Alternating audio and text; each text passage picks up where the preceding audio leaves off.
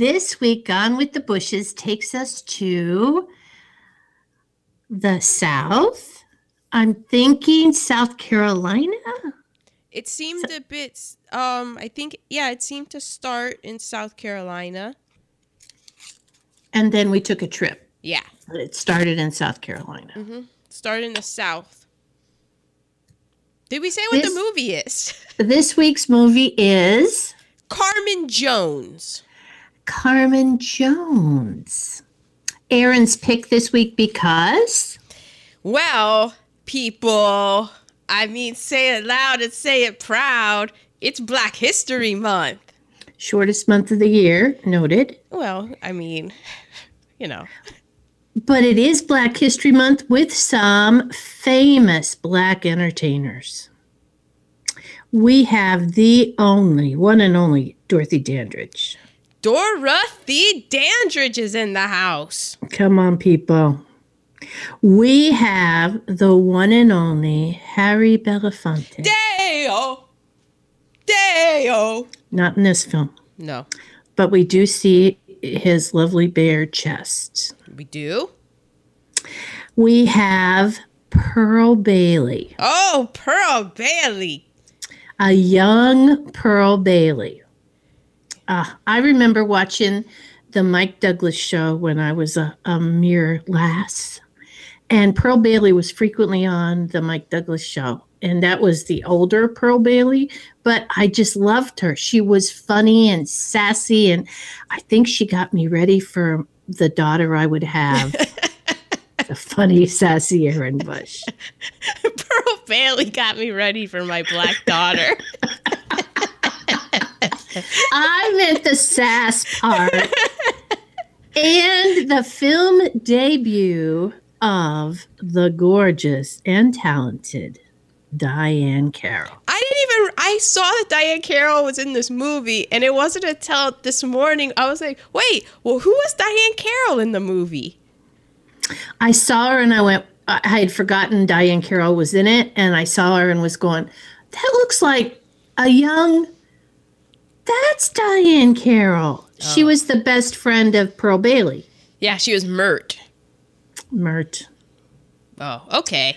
I wasn't that I know who Diahann Carroll is, but I wasn't like, oh, that's Diahann Carroll. Because she was maybe the first one. Was she Julia? Black female actresses to have her own TV show. Was that Julia? Julia, she was a nurse. Ah. Mm-hmm. That's just I never have seen Julia. I just know Diahann Carroll was Julia, and it was like that was big news. It was in the 60s. Come on. It still was in the 80s and 90s when I would read all the Jet magazines from the previous year when I went to my grandma's house.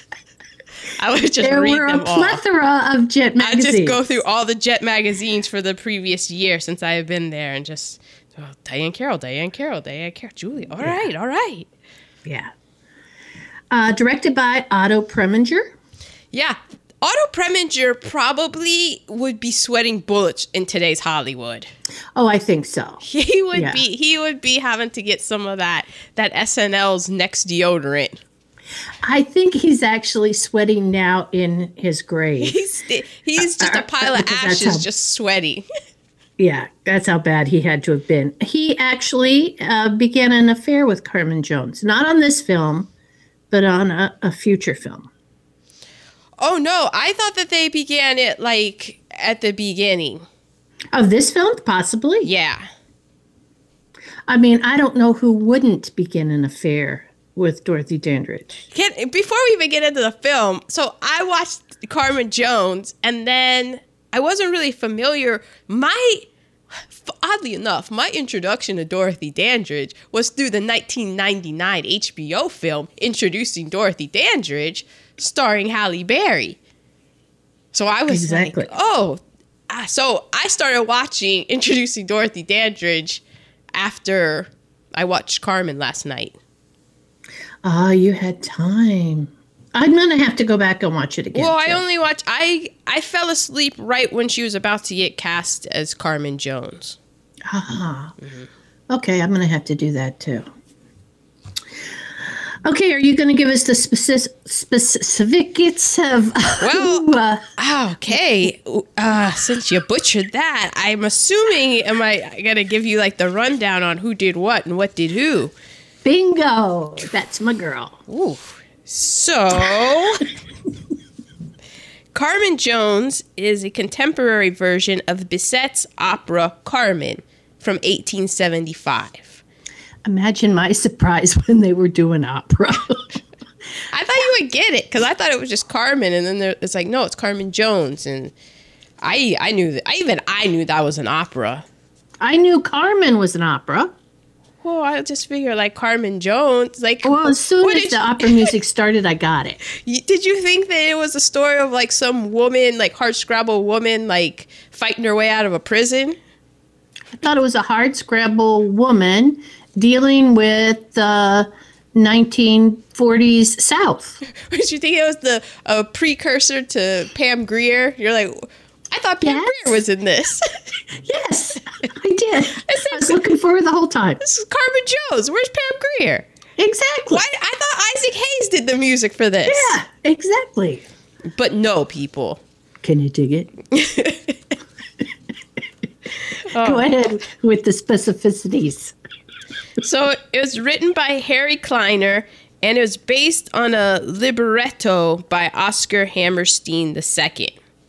I don't know why he didn't just go by Junior, but what's the libretto? What's a libretto? I don't know. I think it's basically there's the opera Carmen, and then Oscar Hammerstein was like, "Yo, we need to put English on this bitch." That's what I thought it was. He just changed the lyrics. I think so, but you know, to try to fit the opera. I think that's what I think, and that's what I'm going with. For people, it's like da da da da da da da da da da da da da. Yeah, that's Carmen. Yeah, that's not Carmen. Being an opera aficionado, I did recognize a few of the tunes. Very few, very famous melodies. Yes, coming at your ear. So, it was directed, as we said, by Otto Preminger. This dude, if you listen to the podcast, you must remember this. You're always hearing about him because he was always torturing one of his leading ladies. But he also made a lot of like interesting films. As in torture, you mean? Well, like we were saying, he would be sweating. He was very to excuse me. He could be very demanding in his leading ladies. A la Hitchcock. Yeah. Was it creepy demanding? Was there was also sexual stuff attached? Yeah, I think there was like, well, I know that he kind of pretty much drove Gene Seberg crazy. Oh. And she was in his film Saint Joan, and she was in another of his films. He also did The Man with the Golden Arm. He did Porgy and Bess, Anatomy of a Murder, as I mentioned, Saint Joan. Yeah, he was a famous director. He was very famous. German, I believe. Oh, there you go with the torture. But he liked to push the envelope. He and some board or whatever over censorship with one of his movies, and he was like, no. And he was, yeah. Well, he obviously liked to push the envelope if he is doing a black adaptation of Carmen. Mm-hmm. And okay. He also did Porgy and Bess. Okay. All right. And so we have who it was written by. We have Harry Belafonte. He was the king of Calypso. Huge civil rights activist. He was like pretty to look at. BFF with Martin Luther King Jr. Mm-hmm. I would say that he's if you were gonna put somebody in a movie now, it would be Jesse L. Williams. He's Harry Belafonte, Jesse L. Williams. Yeah. Both of Harry Belafonte's parents were mixed. Both of them were mixed. Mm-hmm. I didn't realize that. Indeed. We said Dorothy Dandridge, Pearl Bailey, Diane Carroll. So there is the whatever you butchered the name of this segment is. And may I say, too many Pox to count. Oh, I mean, the movie opens with a dirt road and a bus barreling down it, and the bus door opens up, and I just said, well, I'll be doggone. Our POC meter is broken. It went whoa, whoa, whoa, whoa, whoa, whoa. In fact, let me see. I was like, about 15 minutes into this film, I said, well, for this movie, we're going to have a fair-skinned people of European descent count. P-O-E-D. P-O-D. And guess what? None. Zip-ola. Zilch. Yeah. Not a single one. Yeah. How's that feel? Feels like me at the Swahili Club one time. Yeah. Okay, so the bus pulls into the bus station. A cute little girl gets out in a pink and white check dress with a straw hat on and pigtails. And she goes right up to this place of employment. It's a parachute factory that is being guarded by military police. Mm-hmm. And they won't let her in because she doesn't have a pass. You need an ID. You need your ID on you. I believe you have your ID to get on a restricted area. Yeah, I think that the parachute factory was on a military base. Yeah, pretty sure, because there were a lot of military types. Mm-hmm. So the MPs are saying, are you coming to work? And she goes, now there's a lot of colloquial Southern dialectness in this. So she goes, I ain't here to work. I'm here for Corporal Joe. But the MPs won't let her in because she doesn't have the pass. Yeah. So then there is a bunch of young kids marching outside the fence, pretending to be military. And she joins them. And then somehow she gets onto the restricted area. Well, so there's the chorus of kids. They're like singing a song about how when they grow up, they want to be soldiers. And through the chain link fence, you see the soldiers getting in formation for inspection. And then they're all lined up in inspection. And of course, you see this one dude, all handsome, coming in late. And he's late to follow in, but because he's so good looking and he's got charm and charisma, it's okay. It's just okay. And of course, the girl with the pink tail, she's like, oh! And so they get dismissed from formation, and she's yelling to Joe, and Joe's like, oh! And so they're walking along the chain link fence, and Joe goes up to the two MPs and is like, hey, this is my girl. And the two MPs are like, well, why didn't you say you were Joe's girl? And then and they're like, fellas, is it all right if she comes in? And I'm like, no, Joe, like, you can't just have a civilian on the base. And the MPs are like, well, look, Joe, she's your responsibility. And he's like, oh, I got it. This guy, Joe, I mean... He also just hands his rifle off to somebody else. Yeah, he's like, oh, here, put this away for me, please. Yeah, which it does not happen in real life. But okay, for the sake of art. So she goes in with Joe, and they go into the mess hall. Mm-hmm. And so that's where...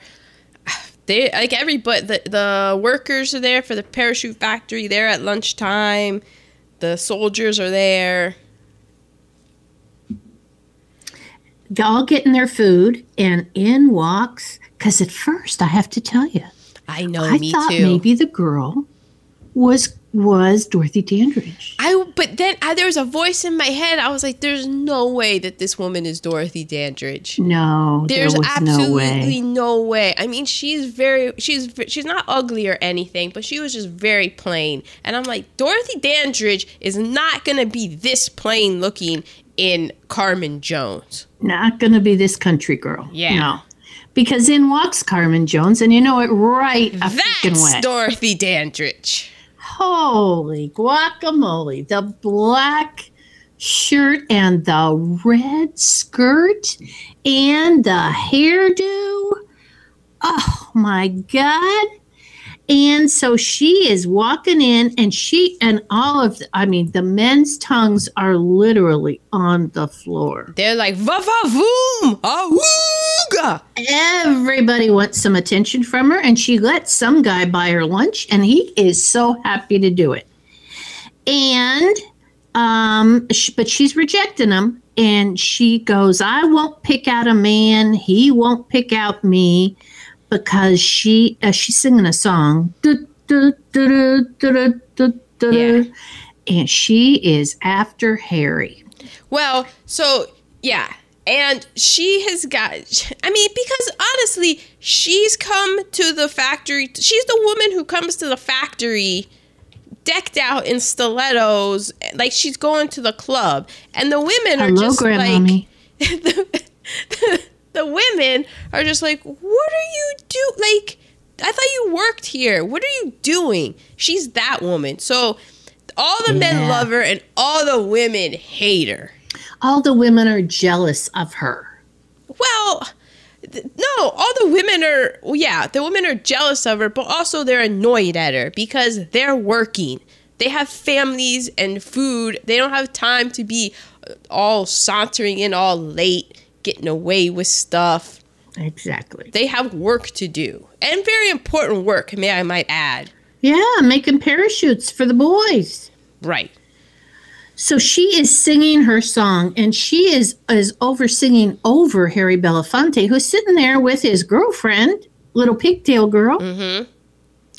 And in the song it says, if I love you, that's the end of you. Yeah. So basically, she's singing about how all these guys, she can have any guy that she wants. All these guys all want to be in love with her, but she doesn't want any of these guys who are all in love with her. She wants the one guy that is paying her no mind. Word to the wise, women. Word to the wise. And so we find out Harry's going to be a fly guy. Just like my grandpa. It reminded me a lot of your grandpa at this point. Yep, probably going to end up being a Tuskegee Airman. Mm-hmm. That's like a big deal. He's in the Army, and now he's gonna go off to flyboy school, which is a big deal. That's a huge deal because then he's gonna be able to go and like get an education, save a whole bunch of people because he's gonna be a red tail. Basically, single-handedly win the war. The armed forces are completely segregated. And usually the people of color were doing the kitchen duty, latrine duty, the stuff that nobody else wanted to do. And they were actually going to have Air Corps guys of color. It was huge. It's a huge, huge, huge deal. Yeah. So I did think of your grandpa at that point. So there's going to be a party tonight. She says, pick me up at 8. He's sitting there with his girlfriend. He goes, I already got a date. Cindy Lou. So from now on, it's going to be Cindy Lou Who. How can it not? I know. I was like Cindy Lou Who as well. I'm sorry, Cindy Lou. And she's got and Cindy Lou says to Harry Belafonte, Joe, she's got a hot bundle. Looks like she's on fire just for you.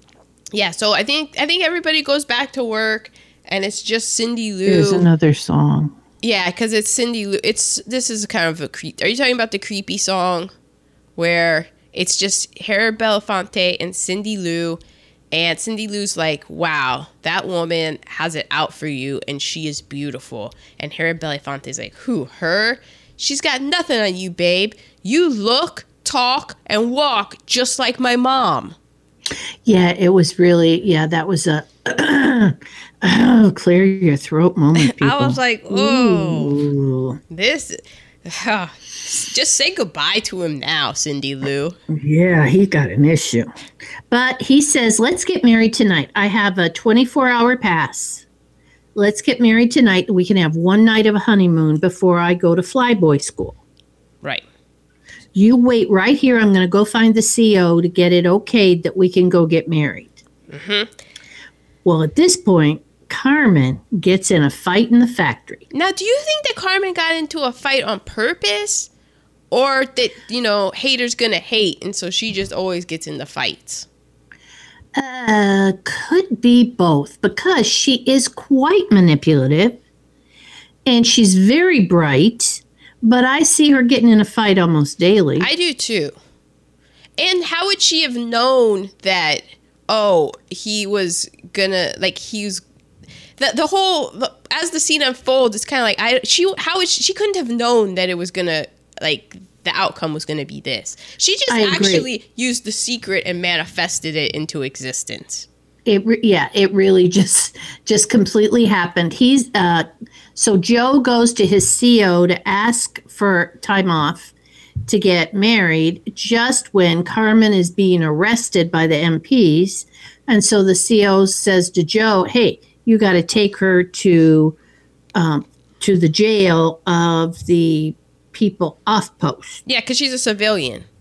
So yeah, you got to take her into custody. Because she destroyed government property when she was kicking the girl who came at her's ass. This girl came at her with scissors, and Carmen Jones was having none of it. Yeah, but Carmen Jones was pulling plenty of hair. Well, hey, Carmen Jones got to fight. Carmen Jones will fight dirty. No hair extensions in that time. Oh, she will snatch a wig. So Carmen Jones is there. She puts the charges to her in her bra, and she is thrilled that Joe has to take her to Masonville to be locked up. Yeah, and Joe is having none of it because all he wanted to do was get married. To Cindy Lou Who. So now his CO is one of wasn't his CO trying to get with Carmen? Well, everyone was trying to get with Carmen. Everybody was trying to get with Carmen. So he was like, I'm on a furlough, leave or whatever. He had 24-hour leave or whatever. So he wasn't on duty. And the CEO was like, I just canceled it. Yeah. You have to do what I say. You think you're all cool, fly boy? So Cindy Lou looks out the window just in time to see Harry, Joe, pulling off in the Jeep with Carmen. Oh, man. But Cindy Lou says it's okay because the sergeant comes in and says to her, yeah, you know what's going to happen now. And she goes, no, I trust Joe. Yeah, but the sergeant does Joe dirty. The sergeant comes in and is like, oh, Joe volunteered to take her into town. Which was a lie. Total lie. And so then he tries to make a move for Cindy Lou. And Cindy Lou is like, I ain't with you. Get out of here. And the sergeant just says, I don't know. Yeah. Another one bites the dust. Yeah, it's like, damn, I am striking out left and right here. So in this Jeep ride, Carmen is sexually harassing Joe. Me Too can go both ways. Ooh, people. My goodness. She is over. It's like white on rice. She is all over him. And it's very... So they're driving, but of course it's shot in green screen because I think this would be a great sketch, is to have Carmen trying to be sexy if the Jeep was really going that fast. Because it's a Jeep, the wind and stuff, she's getting all bugs in her teeth. She's in the back lounging. He's like, what? I can't hear you. Her blouse is going everywhere. Her hair's going everywhere. She's just like, the wind's blowing her eye. She's crying from the wind in her eyes. The derbs coming up and getting in her face. So she says, don't take me to jail. I'll show you more fun than you've ever had. And we have another song. Yeah. Yet he keeps rejecting her. Now he's like, nope. I'm going to drop you off and I'm going to go back and I'm going to get married.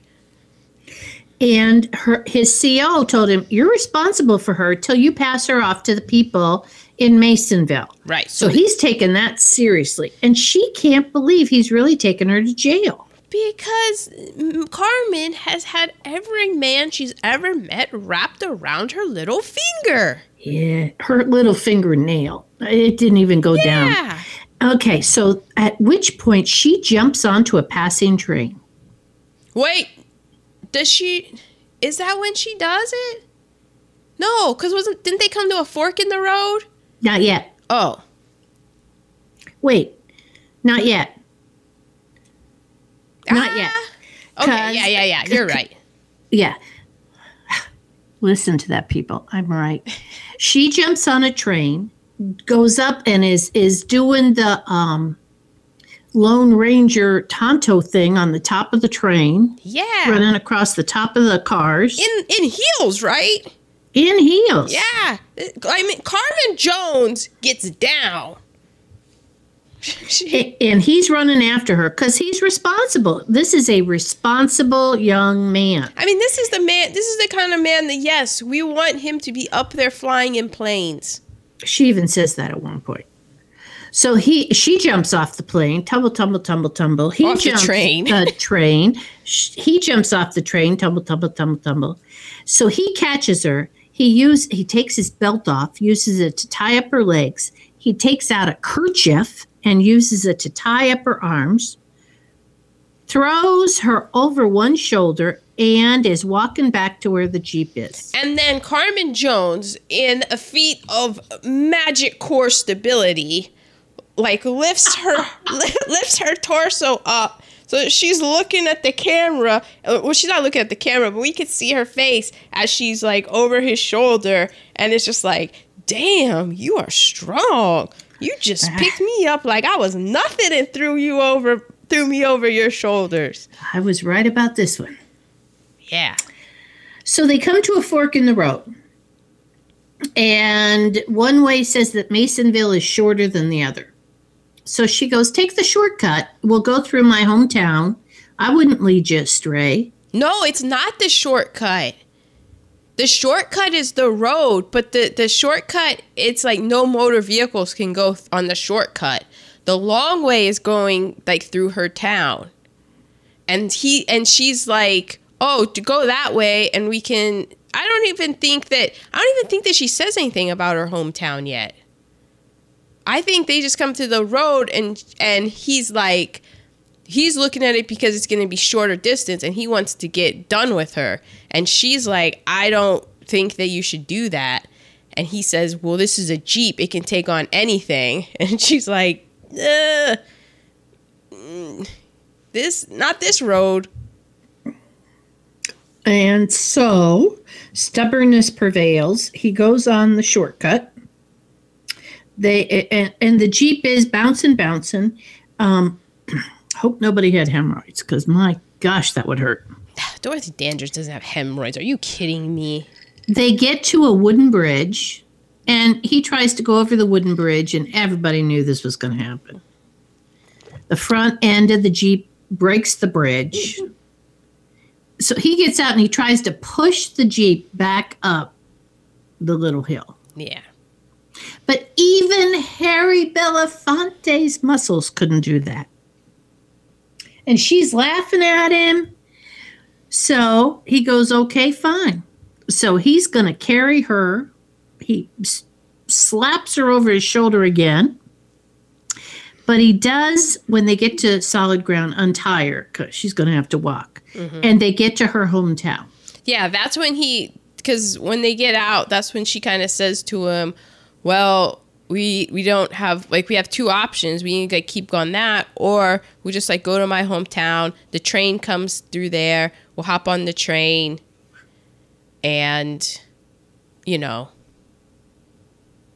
Luckily, it was market day in her hometown. Mm-hmm. And she was able to buy a chicken and some vegetables. She says, the train's not coming until 10 tonight. I got time to cook you a good meal. Oh, not just a good meal. The best meal he's ever had.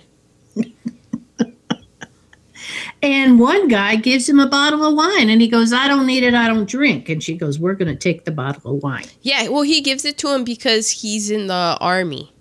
I mean, yeah, he's in the military. And I think he finds out that he's a fly boy, or he asked or something, and he's like, here, take this. Yeah, because we're going to support our fly boys. Mm-hmm. So then we see some houses, and there's a sign that says Palm Reader Tarot Cards. And it's her house, and Grandma's in there. Yeah, so Grandma knows the spirits. I believe Grandma, because she goes, trouble is coming soon. Mm-hmm. So Grandma leaves, because she's not a stupid woman. And Carmen, of course, pours the wine, and Harry goes, I don't drink. And she goes, is that gal at the canteen you're steady? And just how steady are you? And he says, we're getting married. So at this point, he's trying to brush the dirt off of his pants. I never knew trying to get clean could be such a sexual experience. Well, I mean, it tries to be. So she takes the brush from him, and she starts brushing the dirt off his pants because he needs to be looking good when he actually delivers her to jail, because he's still under the assumption that he's gonna deliver her to jail. Yeah. Then she says your shoes need polishing, so she starts to polish the shoes. Yeah, Carmen's just seducing. She changed up her tactic. Now she's like, okay, full out floozy did not work on Joe. So now I'm gonna be domestic goddess. So she's with cooking. With a touch of seductress. She's cooking. She's like dusting his shoes, cleaning them off, straightening up his belt. You know, the whole time regaling him with these stories and stuff. And you kind of forget, like, maybe Carmen isn't crazy. Carmen's not crazy. She knows exactly what she wants. So she's fixing his belt. And there is eye contact. And she says, don't trust me or yourself. And they kiss. Right. Scene. End scene. Next scene, he's putting his clothes back on. Oh, Karma did work. Carmen did work. And there's a note that he finds. Surprisingly, listeners, she ran off. I did not see that coming. Are you kidding me? Either. I believed she was going to be Miss Domestic for him the rest of their life. Well, I mean, she did say probably at least 3 times already how she can't stand to be cooped up. Yeah. So Carmen's not going to jail. Carmen's not going to jail. She says, I loved you like I loved no man before. Like she's never said that before. Yep. 2 weeks later, it's visiting day at the stockade. Man. So Joe got sent to jail because he didn't deliver Carmen to jail. He was responsible. He didn't do it. He's in the stockade. Oh, damn, Carmen. Damn. And who comes to visit him? Cindy Lou Who. Cindy Lou Who is crying. And he is a changed man. Well, jail will do that to you. A night with Carmen will do that to you. Yeah. He tells her, go home to your ma. I'm just thinking of you. You know, you need to do what's right. The truth is, Cindy, I know you're all, and she goes, but I know you're all done with that gal. Yeah.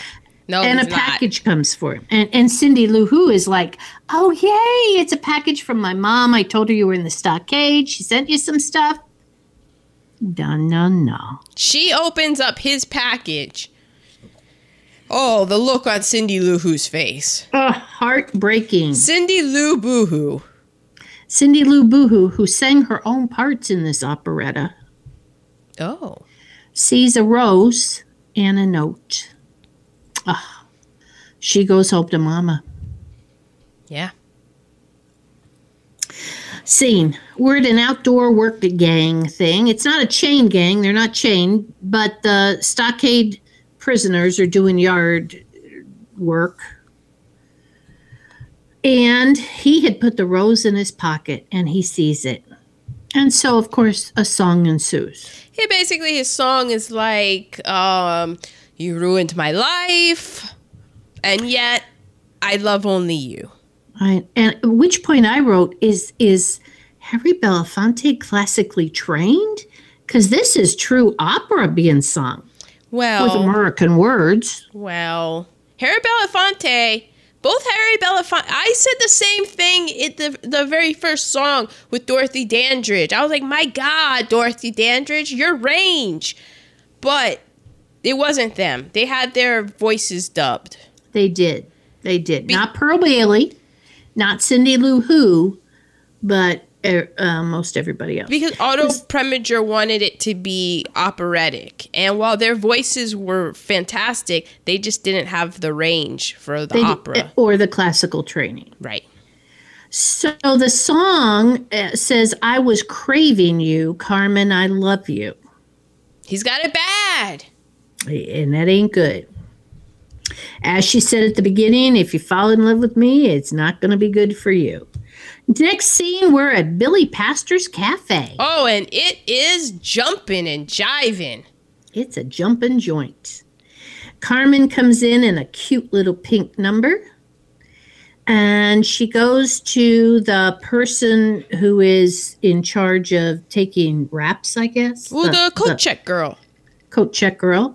And she says, anyone here after me? And she says, well, no, Corporal Joe's been here for you. Yeah, I mean, she's like, look, there's been plenty of men asking about you, but no Corporal Joe's. At which point we meet a young Pearl Bailey. Who does she not totally resemble Queen Latifah? I wrote that down. Oh my God, it's uncanny. I know. Yeah. Oh, I'm sorry, listeners. I hit my new microphone. And a song ensues. I like this song. It was Pearl Bailey does her own singing in this. It was about the beat of the rhythm of that drum, like bang that drum, and I was like, yeah, that's right. Our drummer girl right here, Erin Bush. I was like, bang the drum. Go ahead. And tell me why you want to dance. Beat out that rhythm on the drum. Beat it out. So there's a huge dance number. Really cool. At which point, everybody's running outside because someone has arrived. Yeah, some Mr. Big Shot. Mr. Big Shot is, I'm going to go with heavyweight. Yes, heavyweight champion. Husky Miller. Husky Miller. Well, he sings a song about fighting. Yeah, you gotta stand up. Was it about fighting or was it about fighting racial injustice? Ouch. Guess you just have to watch it to find out. Well, everybody else ran out to meet his car. Carmen goes out on the balcony. She's Carmen. She's got she's so all I kept saying while I'm watching this movie is, that's so Carmen. That's so Carmen. She's not going to be there with the mass of people. She's going to stand on the balcony where she can be seen all by herself. Because I believe it's like a white balcony maybe, and she's like in pink. So she's just popping. She's probably done the recon to know that the moon is right there, the lights and everything. It's going to cast a glow upon me. So nothing can make your skin glow like moonlight. Moonlight. I'm sure it was a full one.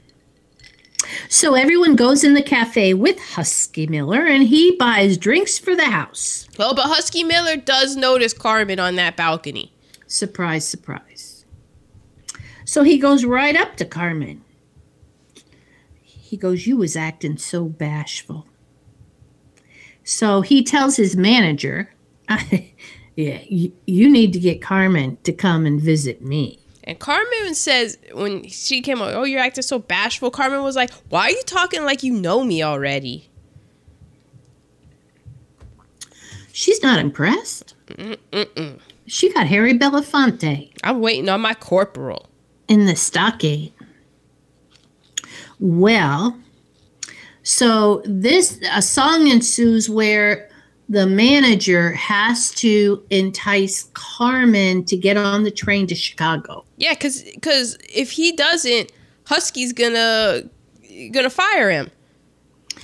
Now, Pearl Bailey and her bestie, Diane Carroll, Carroll, are going to be able to go on the train with the manager and the manager of the manager, who is just, like an entourage dude. But they say when they get to Chicago, they're going to have furs, they're going to have diamonds, they're going to have fine dresses, but none of it's going to happen unless Carmen comes along. And the manager's name is Rum Daniels. Rum. Yeah. Yeah. Tells me to stay away from him. So they basically say it's going to be all expenses paid to Chicago. And Pearl Bailey's like, well, what do we have to do for it? And Rum Daniels says, nothing really, except you have to get Carmen to go with us.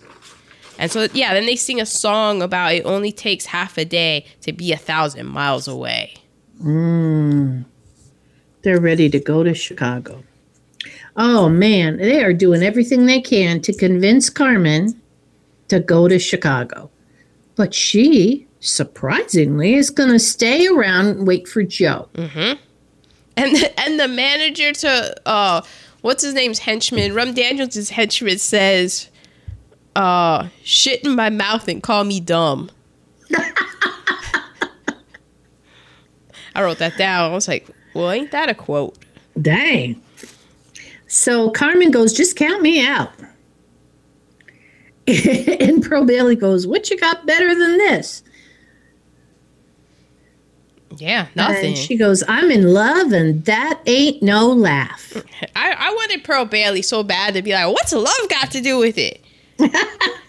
Well, I thought of our current occupant of the White House saying, hey, what you got to lose? A lot, it appears. So much. But then she ends with, I always did want to see a big town. Yeah. And she tells the manager, I love him. He don't need no checkbook. I'm going to wait right here for Joe. So the manager leaves her a ticket. You got until, I don't know what time, the train leaves. Mm-hmm. And she puts the ticket in her bra. I mean, well, she wasn't that busty, so she's got room. She's got room. She wasn't that busty. She didn't need bust. She got attitude. Mm-hmm. So who shows up? Everybody leaves for the train station, and who shows up? Joe. Yo, and get this. Oh my God, they kiss? Yeah, they kiss. So Joe shows up, and once I saw Joe in the stockade, I'm like, great. There you go. You blew it. You're not going to get into flight school now, Joe. You're in the stockade. They can't trust you with a plane. Hey, right. you have to be 10,000 times better than everyone else. Your life is ruined. Yeah, I'm like, great. Your life is ruined, Joe. And Joe says, you're in the new slavery. You're in the stockade. Yeah, exactly. Yeah, pretty much. But Joe says, get this. Somebody went to bat with him, and his space in Flyboy School is still available. He's still gonna go. He's gonna make it. Wow. And Carmen says, well, wait, how long do we have to be apart? And Joe says, I mean, like, not that much. He'll be 400 miles away. And every time he gets a pass or whatever, they can see each other. And he shows her the rose. He has kept that rose in his pocket, in his chest pocket, close to his heart, ever since he got it. Yeah. He loves her. But all Carmen is hearing is, you're going to be 400 miles away, which is very, very short-sighted of Carmen. Yeah, she's not woke. It reminded me of Shameless, Carl's new wife. Oh, I'm not there. I'm so far back. Carl's Yeah. married now. Yeah, because if it's not about right now, it's not about Carmen. Oh. She tells him, if you loved me, you'd come to Chicago. And he goes, I can't go AWOL again. I know. He already went AWOL once, and he's still able to he's so charming that he went AWOL, and the army's still like, okay, we know you did a bad thing. Honestly, his supervisor probably knows who Carmen is, and it's like, look, every single one of us would have done the same thing that you did. Exactly. So we're gonna let bygones be bygones. But I can't get no more demerits. You know, I done spent that, so you can't mess me up again. Except his sergeant comes out. Ooh, and his sergeant has been drinking.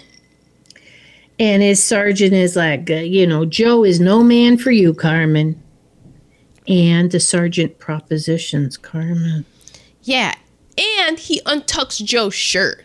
He like untucks it. He's like, look, he can't even keep his shirt tucked in, which that made me laugh really hard.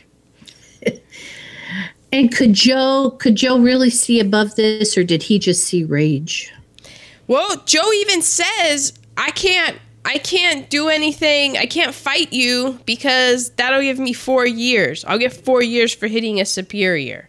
Right. Which is going to totally derail flight school. Mm-hmm. 4 years in the stockade. I'm just going to be, a member of the prison population at this point.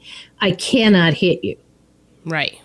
But the sergeant keeps on pushing him. Yeah. So they get in a fight, and Joe wins. And so they put the sergeant in the bushes. Well, Carmen she's like, ooh, he looks hurt real bad. Like dead. And so he says, well, you're going to get 4 years for hitting a superior because you hit him. Or you can leave with me. Like, either if you're going to go to prison, or you can leave with me and we can get on the train and go to Chicago. So what are you going to do? I'm getting on the train. I'm going to go to Chicago. Yeah. Pretty much a wanted man from now on. Yeah. So it's the train station. There are a bunch of Husky Miller signs they're pulling into Chicago. So Husky Miller gets off, and he sees Carmen with Joe. Now, this was not the deal. Carmen was supposed to be his. Carmen is supposed to be mine. Carmen and Joe are in a nasty little rented flat right by the train station. Yeah, it rattles every time the train goes by. She's painting her toenails. She tells Joe to blow on them to dry them. So, of course, Joe has to blow on them, then kiss her leg. Then a lot of kissing ensues. So she's going to go out. Joe can't leave the room. He's wanted by the MPs. And the MPs, you'd think there was a war on or something, but the MPs are all over Chicago. They're like cockroaches, I tell you. So she goes, hand me my nylons. And he goes, you ain't going out. And she says, I got to feed my man. And I gave my last, and Joe goes, I gave my last money to the landlady. Yeah, we don't have any money. We got nothing. And they show her she is in zebra panties. I know. Zebra panties. Yeah. In a bra. And she goes, you can't go out, but he zips her dress up so that she can go out. And where does she go? Right to Husky Miller's gym. And there's a sign outside the gym. It says Husky Miller Training, $1 to enter. So she goes into the gym. She throws a few coins on the table. She's 2 bit shy. It don't matter. It's Carmen, Joe. Yeah, she's just like, Husky's good for it. Inside is Diane Carroll in a fancy dress and a fancy hat. And then we see Pearl Bailey in a fancier dress, a fancier hat, and a big ass diamond ring. She's just dripping with jewels. So she just went to ask Pearl Bailey for a loan. Just loan me some money. And Pearl Bailey says, look, I know I look rich, but none of this is mine. This is all given to me from Rum. And in fact, if you don't go to Husky Miller, they're going to take all of this away from us. So you need to, like, swallow whatever you need to swallow and just go in and talk to the man. Yeah, like talking to the man is going to do it. Husky wants you. But Husky has the money. And so she goes in to see Husky. Husky calls her Heat Wave. And he says, you and me can start the second Chicago fire. Ooh, Husky. Ooh, Heller. She says, you're one man too late.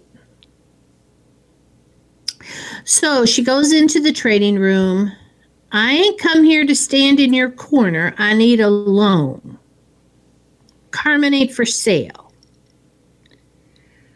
So he tells the manager to get out and don't come back without Heatwave. So she goes out. Pearl tries to talk her into, being with Husky, as it were. She walks off and she comes back with a lot of stuff. What does that mean? That was my note I wrote. I don't know what that means. So you're talking about when she returns to the hotel room and she's got She groceries returns to the hotel room with groceries? And she has like a new dress and shoes. And Joe goes, you only left with a little bit of change.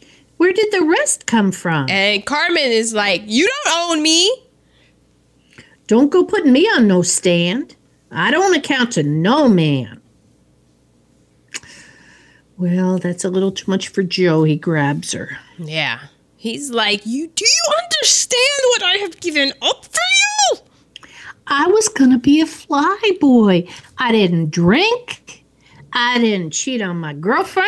I kind of did cheat on my girlfriend, but okay. I did I did before you, and now here I am. I've been to the stockade. Now I'm wanted by the MPs. You knew you were going to ruin my life, and you ruined it.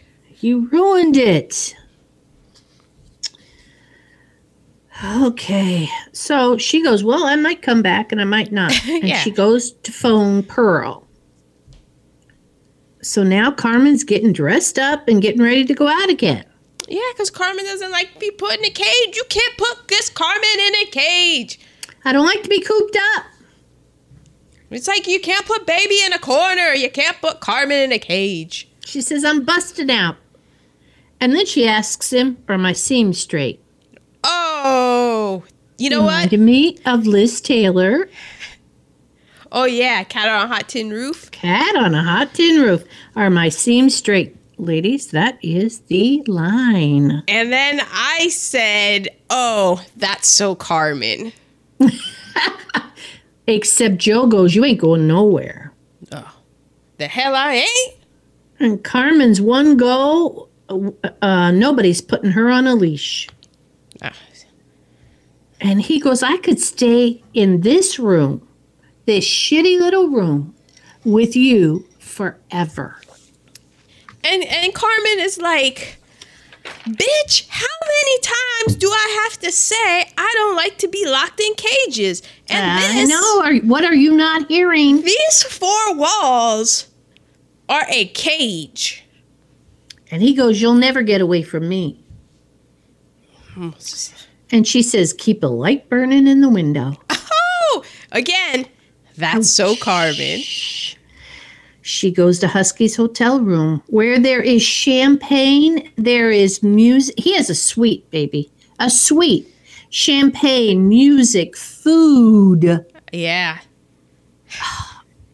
The manager comes in with Heatwave. She's like, guys, I'm here.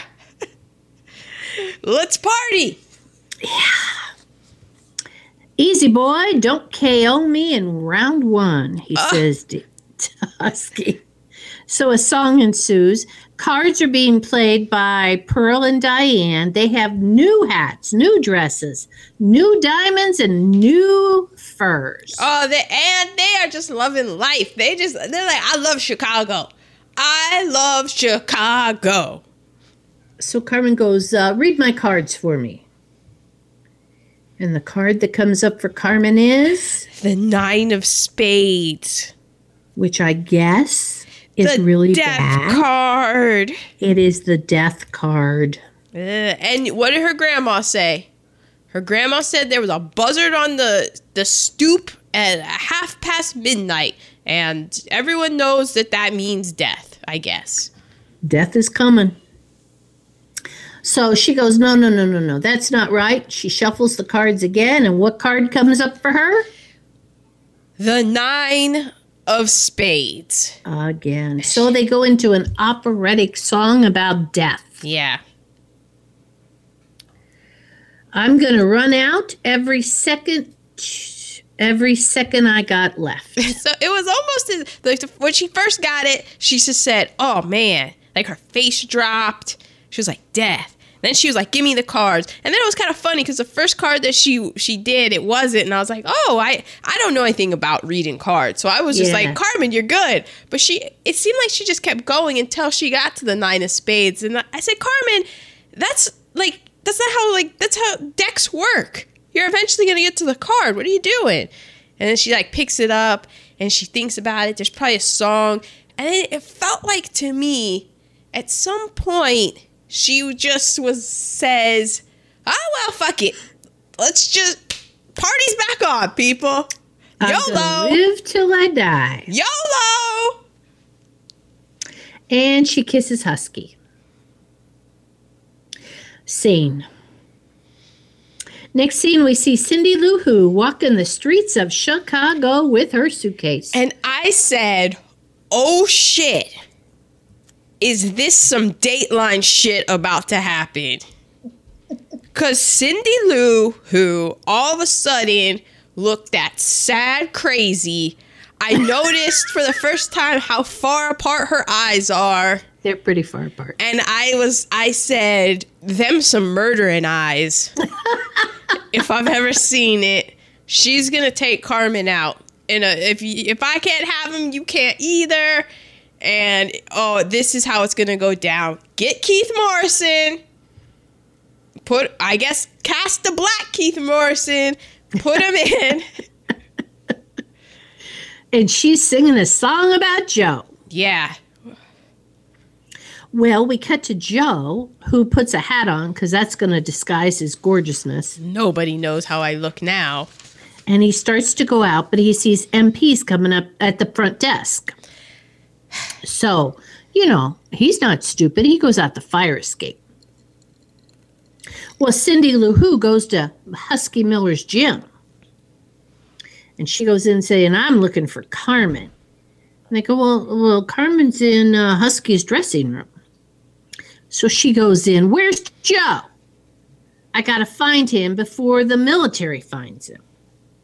And so where does Joe go?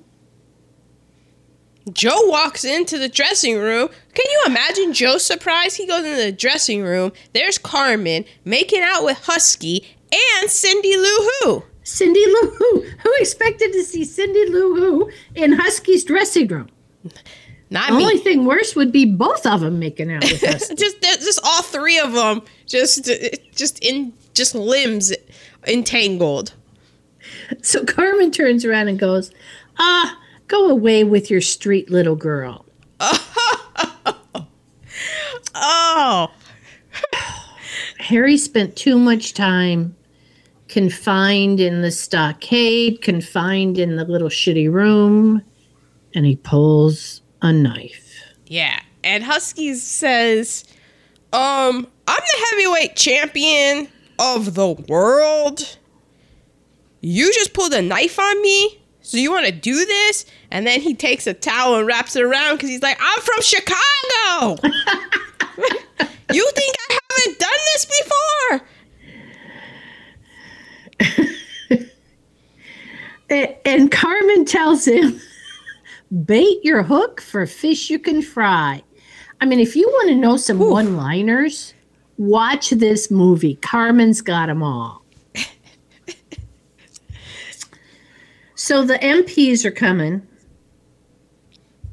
And Cindy Lou Who sings a song about how can I want a man when he don't want me? Well, who ain't sung that song? Yeah. Cindy I'm Lou like, Who. that's called growing up, Cindy Lou Who. So a fight ensues. I wonder if Cindy Lou Who was just like, I'm sad, and then she just looked around and said, you know, Chicago is a lot better than the South, so I think I'm just gonna stay here. I can do this.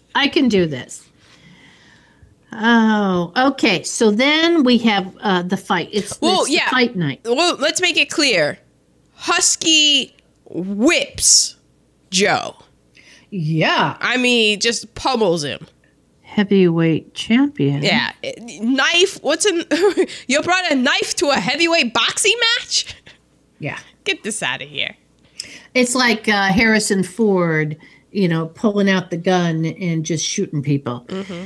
Okay, so we're walking in, the heavyweight champion.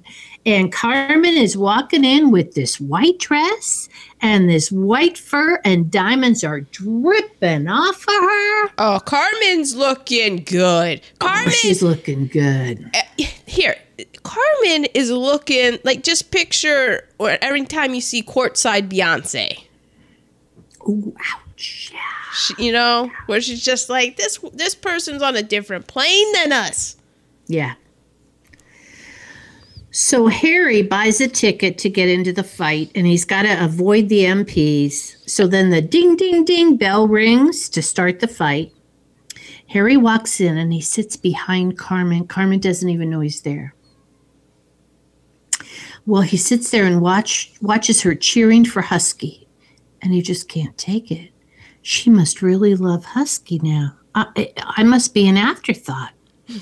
You think? So he gets up to walk away. Well, in the fight, ding, ding, ding, Harry knocks down his opponent. And so he wins. It was a 2-minute, 20-second fight in the second round by TKO. No, Husky. I believe by knockout. Oh, knockout, not a TKO. Yeah. Knockout, Husky wins. He gets out of the ring. He grabs Carmen. They make their way out, and then we forgot to say that what's his face? Joe does some what's Joe doing? During the match, it kind of cuts away. He's walking out. He opens a door. He finds a broom closet. Yeah, he finds a broom closet. I'm like, okay, what's this about? So then after the fight, they're all walking out. He does what is probably every woman's worst nightmare and fear. She's just walking out, and he just lunges and grabs her like a lion. Nobody knows in the chaos of after the fight. Yeah, he just pulls off an abduction in broad daylight. Yeah. Brings her into the broom closet and is basically saying, what the hell? With me or you're going nowhere. Yeah. I think at this point I gave up my entire life for you. Don't you understand that? That's how much I love you. And I am still Team Joe. Really? Because he gave up everything for her, and she's like, I'm going for the money. I see money signs. Yeah, I'm kind of Team I know this sounds bad, but I'm kind of Team Carmen in that Joe's made bad decisions. He's made a series because of her. Well, yeah, but they're still bad decisions. He still made bad decisions. That's true. Even though it was because of me, he still made bad decisions. I can't trust Joe. How's Joe going to support me? He's got nothing. Yeah. Joe, who has nothing and has made a series of bad decisions, or Husky Miller, who just beats people up. And sure, I mean, not all boxers, maybe, but I'm sure I'll probably get beat at some time by Husky. But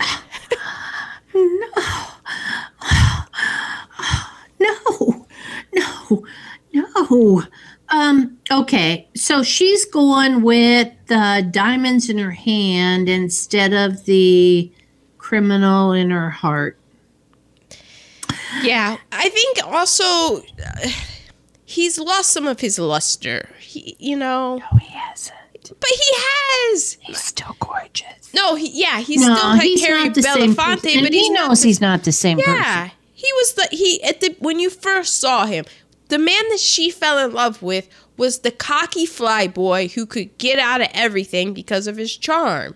And the tragedy of Carmen is that that's what she loved, and then when she got it, it turned him into the opposite of that.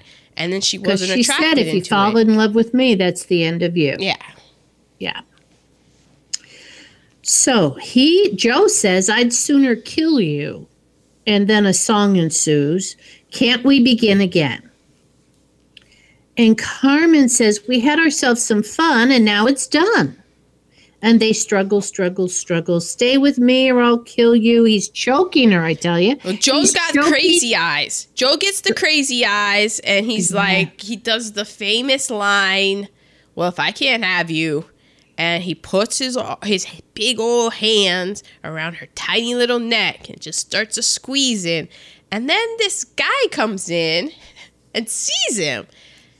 And instead of kind of, stopping Joe, he does the walk in and then walks out.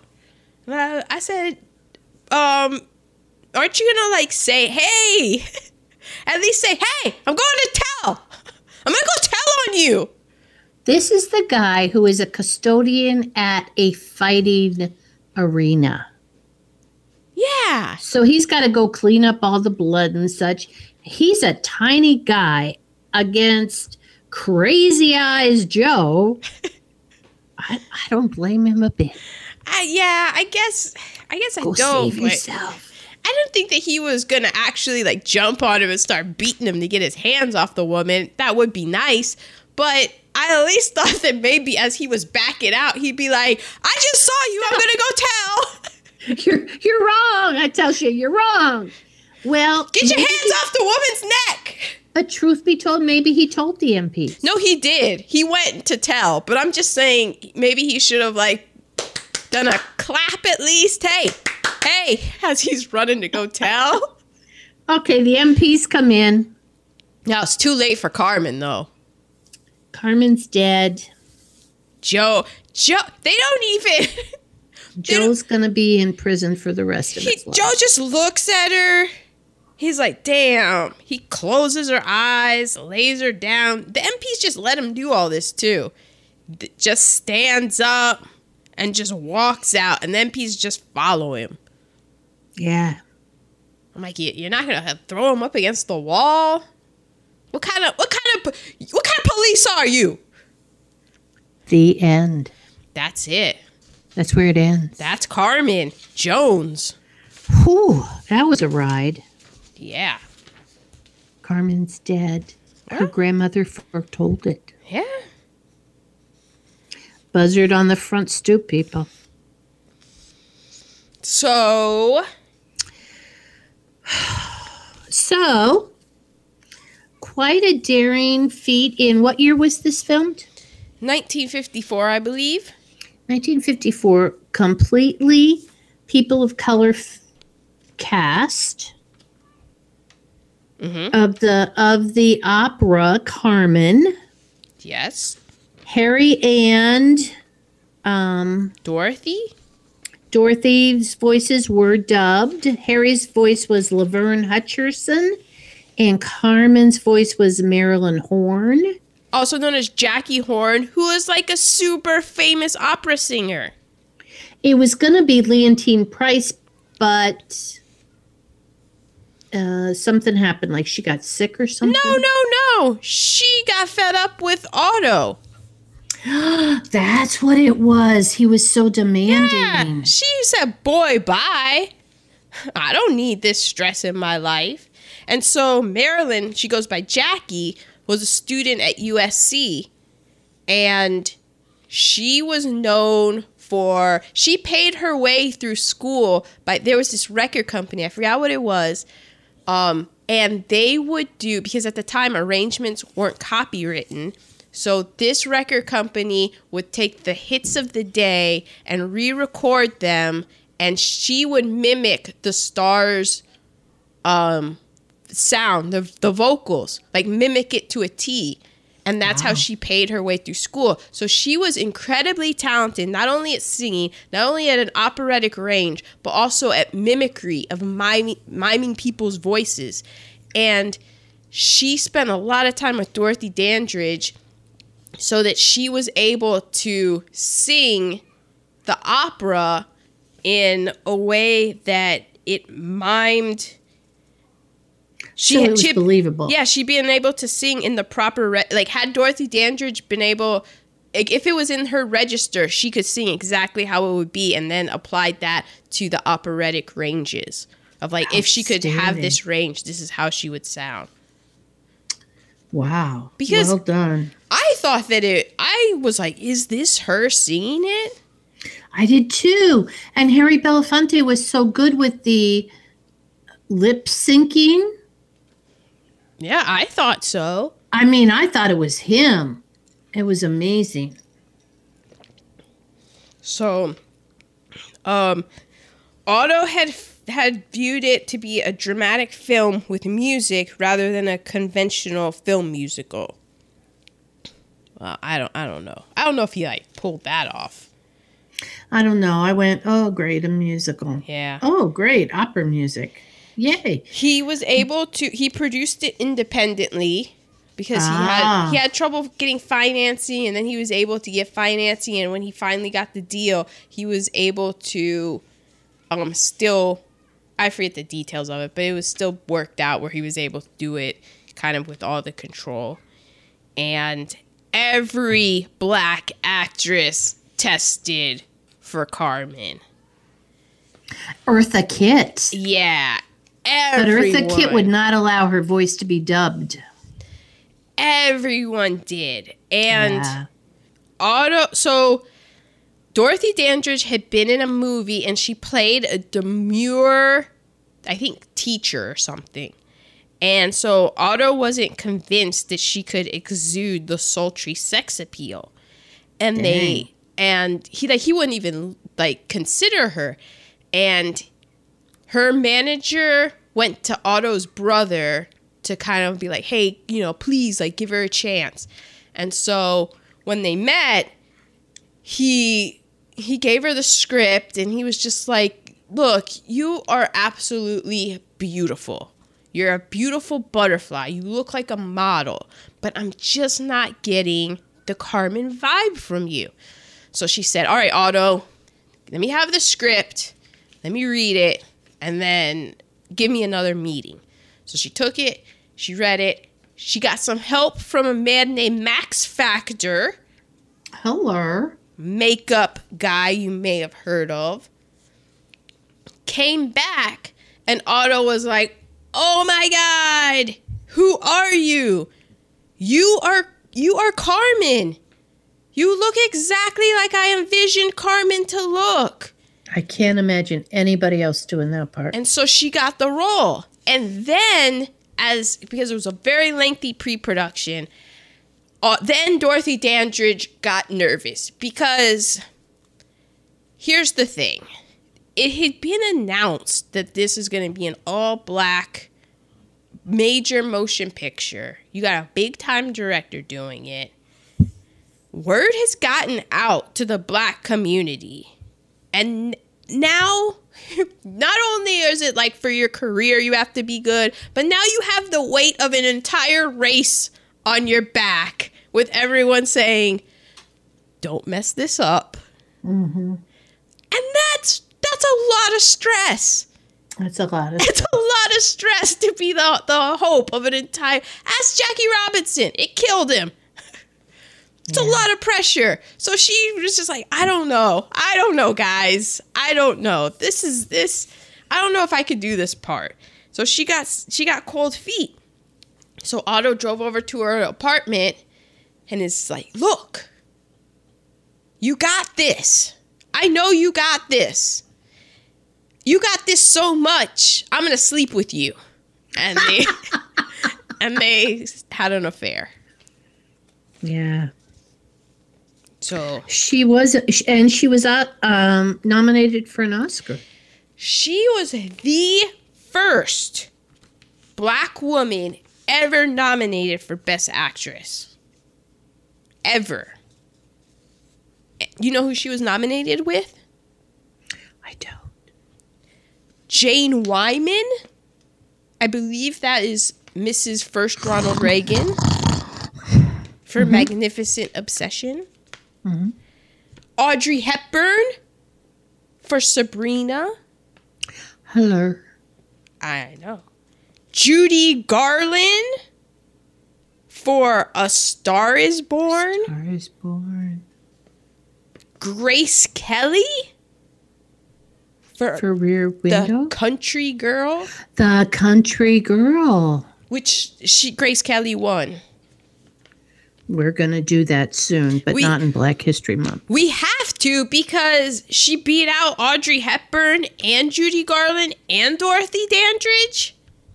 Well, nobody was going to let Dorothy Dandridge have that back in the day. We would have to wait several years later for one. Isn't it weird that Halle Berry, Dorothy Dandridge was the first one to be nominated, and then Halle Berry won, and Halle Berry had played Dorothy Dandridge?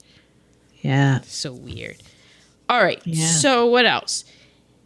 I have all of my trivia has already been said. Oh, I got more. Go, girl. Buckle up. The children's choir at the beginning, that was shot on location at a dynamite factory. And the parents were there, and they were observing, sitting on crates of dynamite, just smoking casually. Smoking cigarettes on top of crates of dynamite. So that's good. Yeah. There's 169 shots in the 103 minutes of action in the film. And that averages out to 36 seconds is the length of the average shot, which in the 1950s, the average shot was usually 8 to 10 seconds.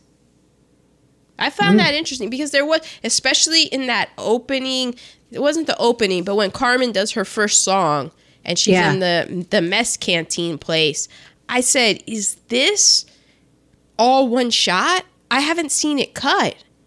But the camera and how it moved around, it never felt stagnant. I will say that. Mm-hmm. Saul Bass, these were his first title sequences. He's very famous for his title sequences and also his posters. What's a title sequence? The opening credits, the sequence. The opening credits were like an animation of a rose with a fire flame behind it. Now, because Saul Bass went on to, that's his style. And if you watched Feud, Betty vs. Joan, the title sequence of that is it's an homage to Saul Bass's style. Yeah, I totally see that. Yeah, animation, Mm-hmm. So this was his first title sequence. Dorothy Dandridge was also the first Black woman featured on the cover of Life magazine. Wow. Mm-hmm. And she still had to go live in Paris. Did she? I mean, 'cause she died in Los Angeles in her 40s. But didn't she go to Paris? She probably did at some point. Mm-hmm. I didn't get that far into it. Okay. And let's see. Oh, and finally, James Baldwin was not a fan of this film. Who's James Baldwin? James Baldwin is a famous Black writer, Mom. He's really famous. Excuse me for being white. He's really famous, and he's really famous now because people are going back and reading him and being like, damn, James Baldwin was really angry in his day, and everything he said is still so true. Well, why didn't he like it? Well, he wrote essays and one of the essays that he wrote was called Carmen Jones, The Dark is Light Enough. And I just read it before he went on the air, as it were. And he had problems with, it's hard to synthesize all the problems that he had with it. He had a big problem because he was just like, it's not real. And the way that it is depicted is that he didn't like how Carmen was a black woman and how everybody in it was just kind of amoral, and how they were basically, the way that they talked and stuff, it wasn't like how he's like, black people don't act like this. Like, what is this? This is just Hollywood taking a story and just putting black people into it, and it doesn't mean anything. It says more about America than it says about black people. But then at the very end, he kind of says he recognizes that it is kind of a good thing because at least it's something. Right. It's like you got to be in the room where it happens. Yes, but he didn't. The music and how the lyrics were changed. Mm-hmm. He's just, what is this? This is, what are you doing? I see that. Yeah. And he had a problem with the colorism of how every character is light skinned, but all the super amoral characters are dark skinned.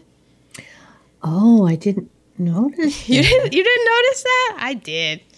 How Dorothy Dandridge and Harry Belafonte are light skinned, and Rum Daniels is dark skinned. The sergeant is dark skinned.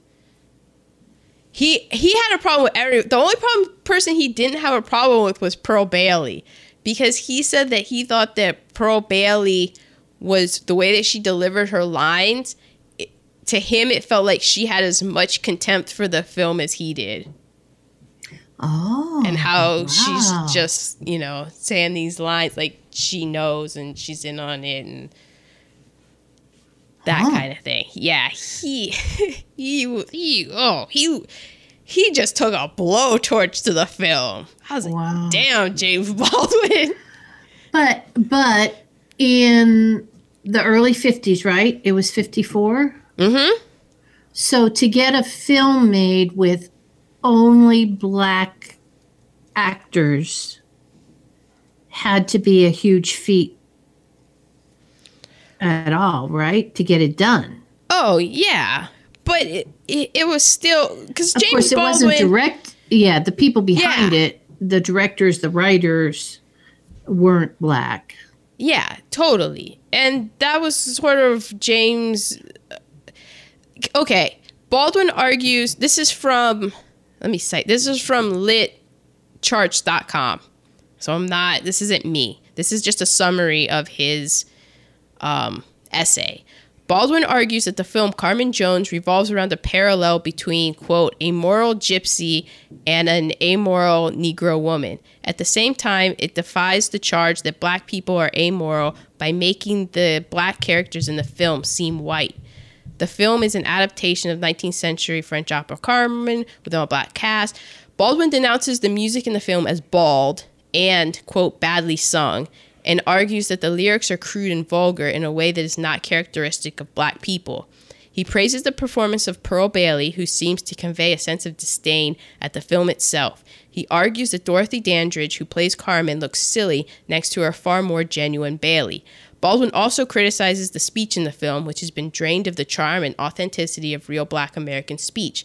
The characters themselves seem whitewashed to appear, quote, clean and, quote, modern. Baldwin contends that the film's flaws are the product of Hollywood's condescending attitude towards black people. The film does not represent the reality of black life, and it subtly exhibits disdain for lower-class black people, revealed in the reluctance with which the actors pronounce the as D.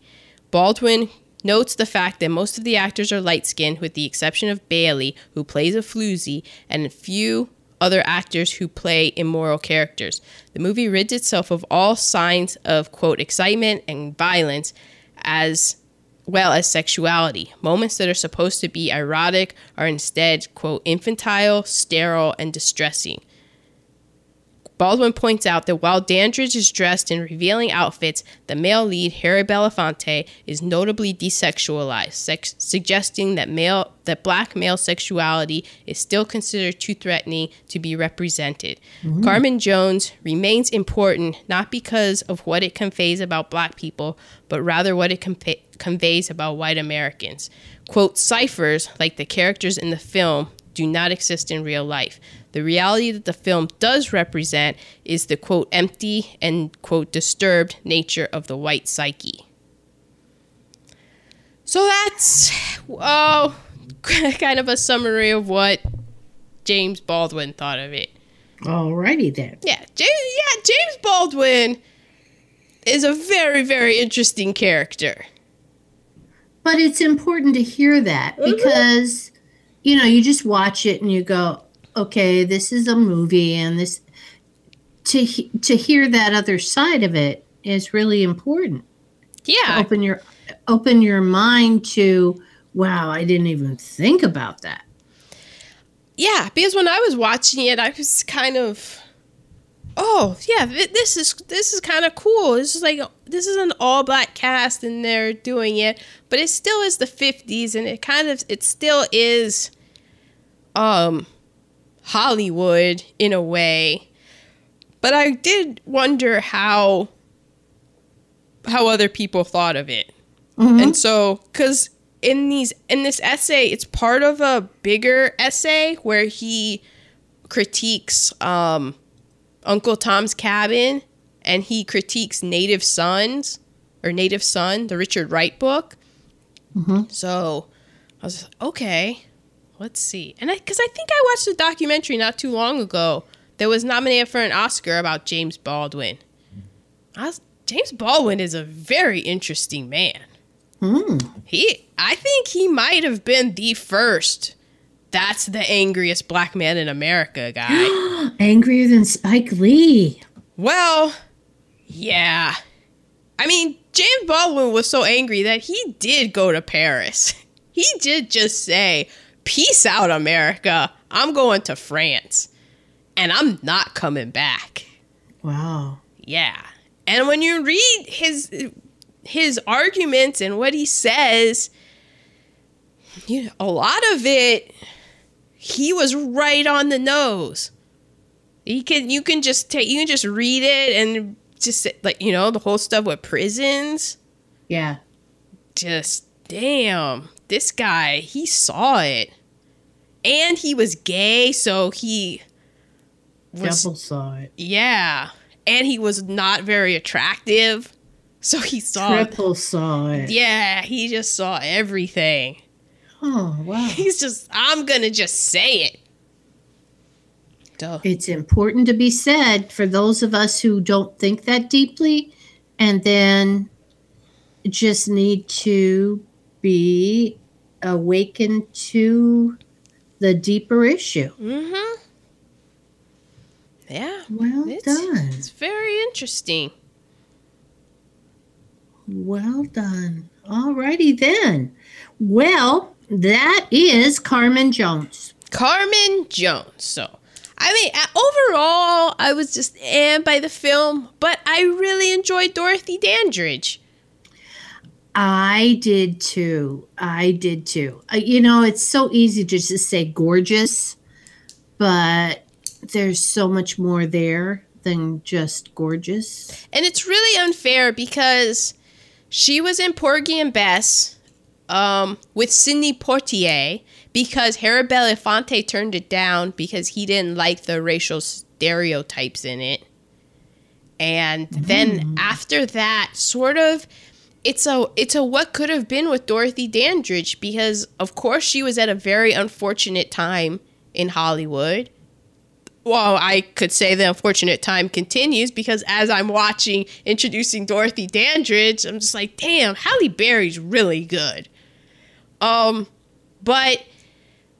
she was in that affair with Otto Preminger, and there were movie roles that Otto told her to turn down for various reasons that maybe probably all his own. Yeah, and that made them sound like they were good reasons for her career. Like, oh, that part's too. You shouldn't play that part because it's beneath you. Or she wasn't. There was some part in The King and I. Oh, I think it was Rita Moreno. There were these 2 parts that she turned down that Rita Moreno took, and I mean, good for Rita Moreno, for that. But yeah.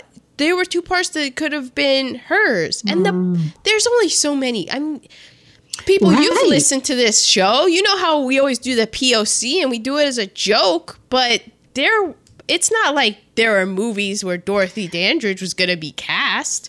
Right. And it's not really a joke because I've had friends tell me they never thought of it before.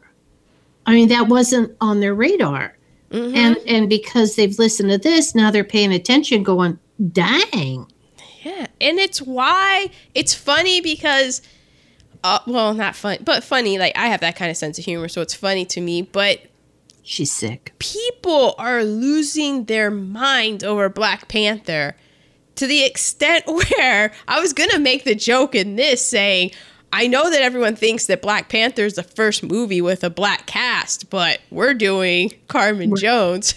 Right. Just because... But even I am really excited about it because, yeah, there was Blade and there's been other but there's never been a really cool movie with a bleed of black cast. Like, as I'm growing up, there'd be Indiana Jones, all these movies, Star Wars, all these movies, but there was never a movie where I would look and be like, that guy looks like my dad. Yeah. He could be a superhero. And he has been a superhero your whole life. Yeah, my whole life. But I was just accustomed to, I'm going to go to the movies and I'm not going to see that. Right. Wow. Whew, that's heavy. Okay, so next week, wrapping this up, I am conflicted because I was going to do Stormy Weather. Okay. With Lena Horne, but then I kind of want to do Porgy and Bess because it kind of ties into this. I'm going to go with Stormy Weather because it's Lena Horne. I like that because we can always do Porgy and Bess for the next week. Okay. So, listeners, next week is Stormy Weather, Lena Horne.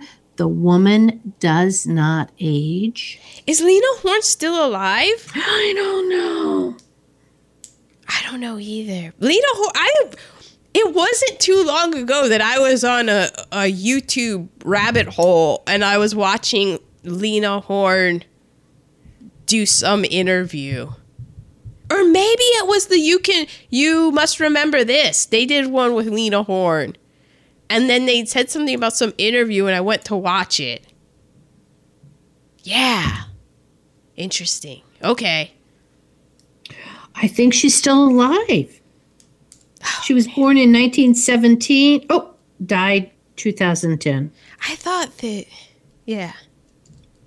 I thought she was still alive, still looking gorgeous. Well, Ma, it's Black History Month, so I can say it. Black don't crack. Black don't crack. I have learned that from personal experience. White cracks, people. White cracks. Ma, you look good, though. Because you got that black don't crack. You learned about the cocoa butter. Okay, listeners, next week, we will see you for Stormy Weather. You have to say your bye-bye. Bye-bye.